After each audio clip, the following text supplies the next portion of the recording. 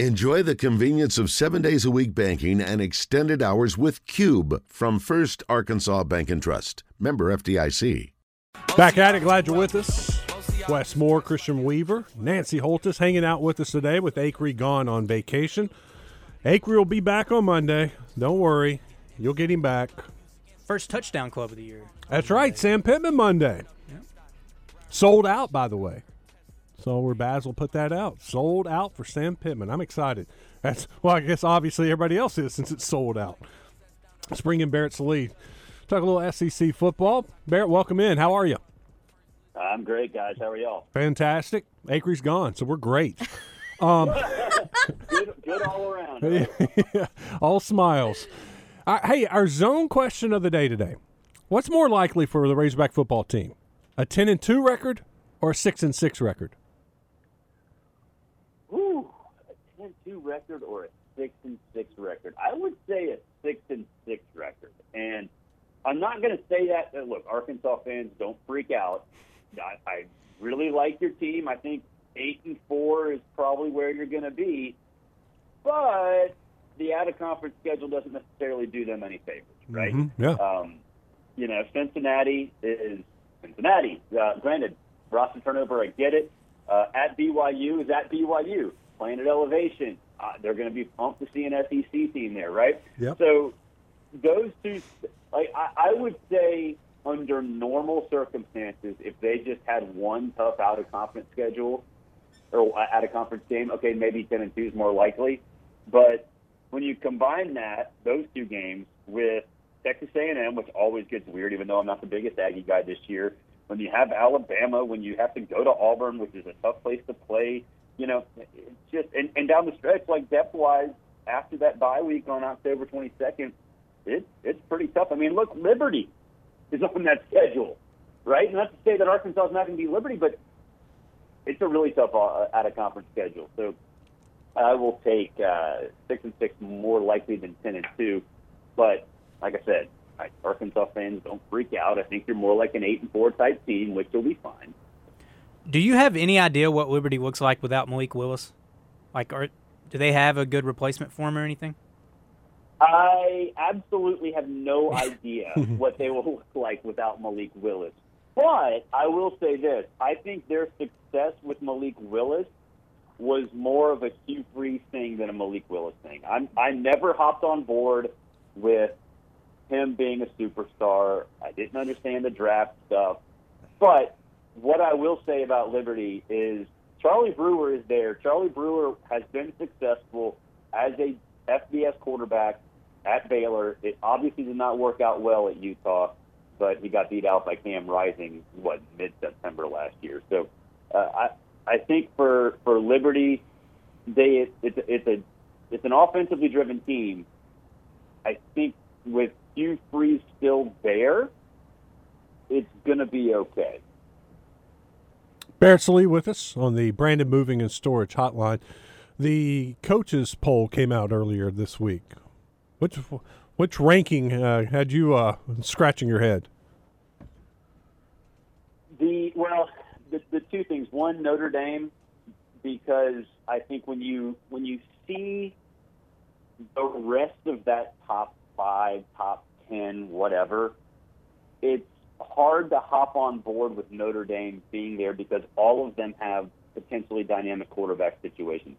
Clemson, I get it. People want to pile on DJ. Whether DJ lives up to it or Cade Klubnik steps in, I think they're pretty fine. But are we really sold on either Tyler Buckner or Drew Pine being superstars? Because I'm not.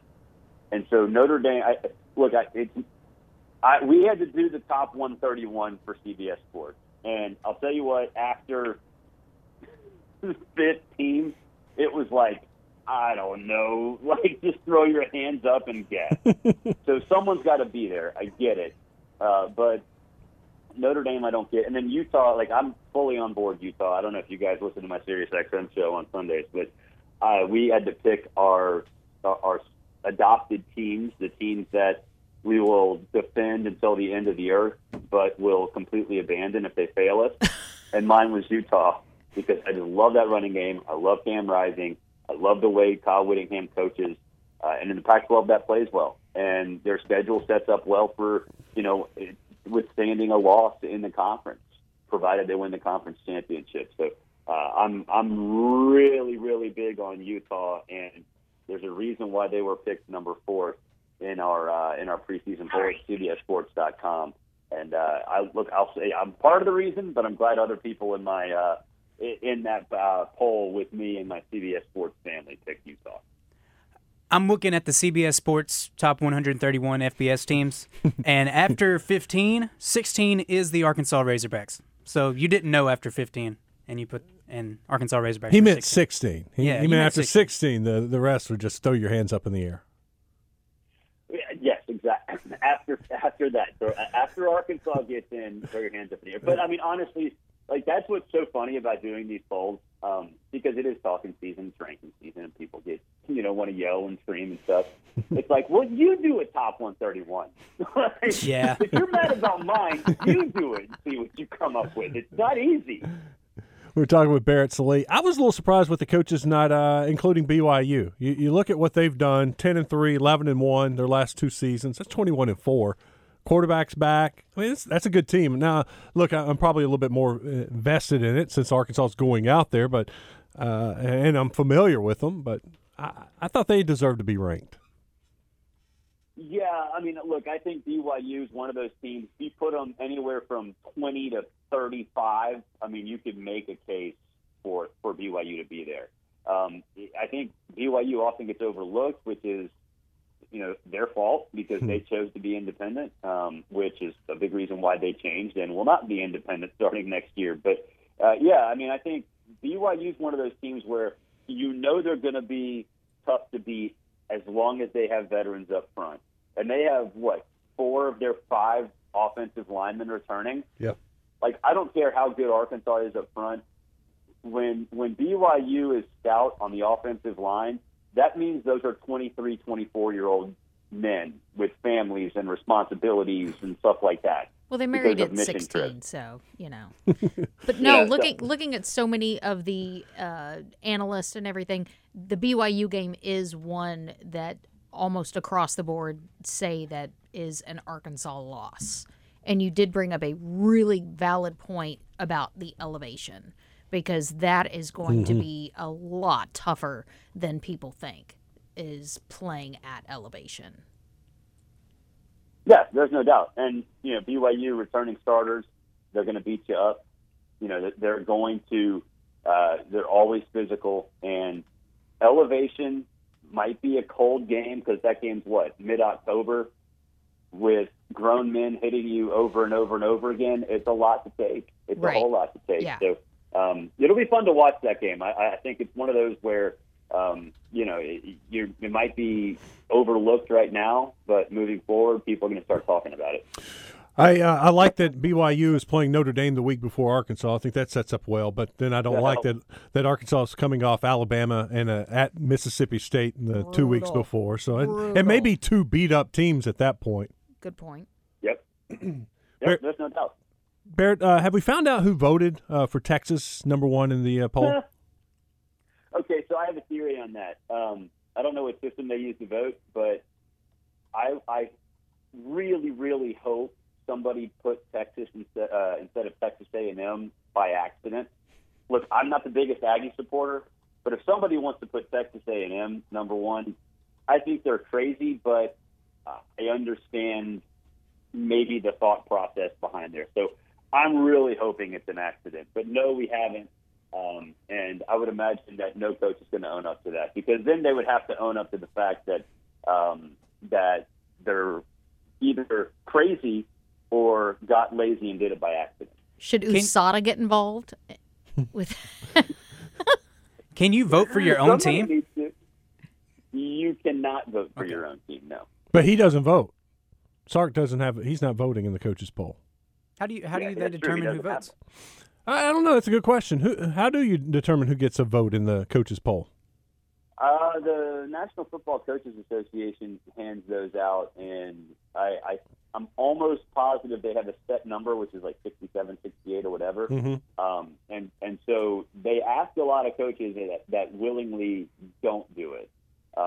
So I think they just find able bodies that feel like they want to join the. A lot of times, people that let their SID do it. A lot of times, people that vote in this type of thing pretty much are the ones that shouldn't be voting.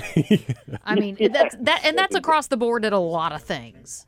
Yeah. That's just my personal opinion. I did see a former Razorback assistant coach and now UTSA Texas San Antonio head coach Jeff Traylor said, "That wasn't me. I wasn't the one who voted for Texas." I swear to God, it was not me. He's gonna have a bullet. He's gonna have a bullseye on the back of his head. But that's Coach Traylor right there. I mean, that dude's honest, and he'll let you know. But I like that. I like hey, it wasn't me. People stepping out and letting the media know that it wasn't their vote for Texas. When you hear from Coach Pittman and some of the things that they're saying positively about this team, does it make you? Is it all word games right now? Is it just the spring talk, or can you get any nuggets from a coach at this point in the year that makes you feel better or worse about a team? Generally speaking, no. Especially where Arkansas is 6 practices into fall camp or whatever it is. Yep. Generally, no. If they're complimentary. If somebody's negative, then yeah, if Sam Pittman comes out there and says, "Man, KJ Jefferson's been awful. He might not be your starting quarterback." Of course, you take something from that. Whether that's, and I think that depends, right? It can be either somebody's not performing well, or that's motivation for them to continue improving. So, but no, I think the only thing that you can take out of anything that's going on right now, aside from like Missouri actually naming Brady Cook as starting quarterback, is if your name's in the news, something went wrong. And like last night, Saban said that JoJo Earl is out 6 to 8 weeks with a foot injury. Like that stuff, yeah, you do. But generally speaking, if you keep your name out of the national discourse right now, then you're doing all right. That timeline for JoJo Earl puts him back either right in time for Arkansas or the week or two after Arkansas. How big of a deal is it for Alabama? It's a pretty big deal. I know that people don't necessarily recognize his name, but he had a great start to his season, especially against Miami. He's a legit weapon as a slot guy, can get the ball to him in a variety of different ways, and he was going to be their primary punt returner. So he's a good player that was going to definitely see an uptick in playing time because of not only the needs that receiving core has, but also the fact that he is a slot guy and he doesn't necessarily fit the bill as the other guys. So if Jermaine Burton and Tyler Harrell and Ja'Cory Brooks all succeed, that doesn't necessarily impact the fact that they still need one of those Swiss Army knives, which is exactly what he is. Now, Barrett, let me ask you this. You talked about players' names being in the media. Obviously, the big-name players, those key guys, will be in the media regardless. What about those really powerhouse freshmen coming in, with not that many practices under their belt? Is that a bad thing that some media writers are already kind of highlighting them? Or do they want them to stay kind of under the limelight? I think it goes in a variety of different directions. I think if you're talking about freshmen right now, then most of the time you're talking about people who are in need of motivation. But as you get closer to the end of fall camp, I think if you're talking about freshmen, then they are legit impact guys.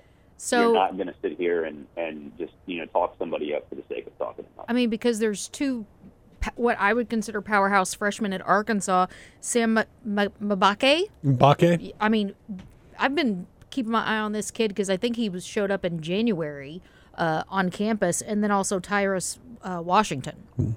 I mean, and they're getting – KJ has just done nothing but really amp up Washington. So, I mean, just the fact that, he's given this kid preps as a freshman, I think is just serious motivation. So, I mean, there's no doubt, but it's also to be motivation to somebody else too, right? Like, do it better. Excellent point. He could want his name next. So I think it works both ways. One guy that I think has got a lot of that is a freshman at Auburn, Colby. I can't remember his last name, but this true freshman, big-bodied guy is getting a ton of run, and it's one of those things where, okay, well, what does that mean for some of the other guys who have Camden Brown as his name? Yeah. It's a position of need you're talking about a freshman.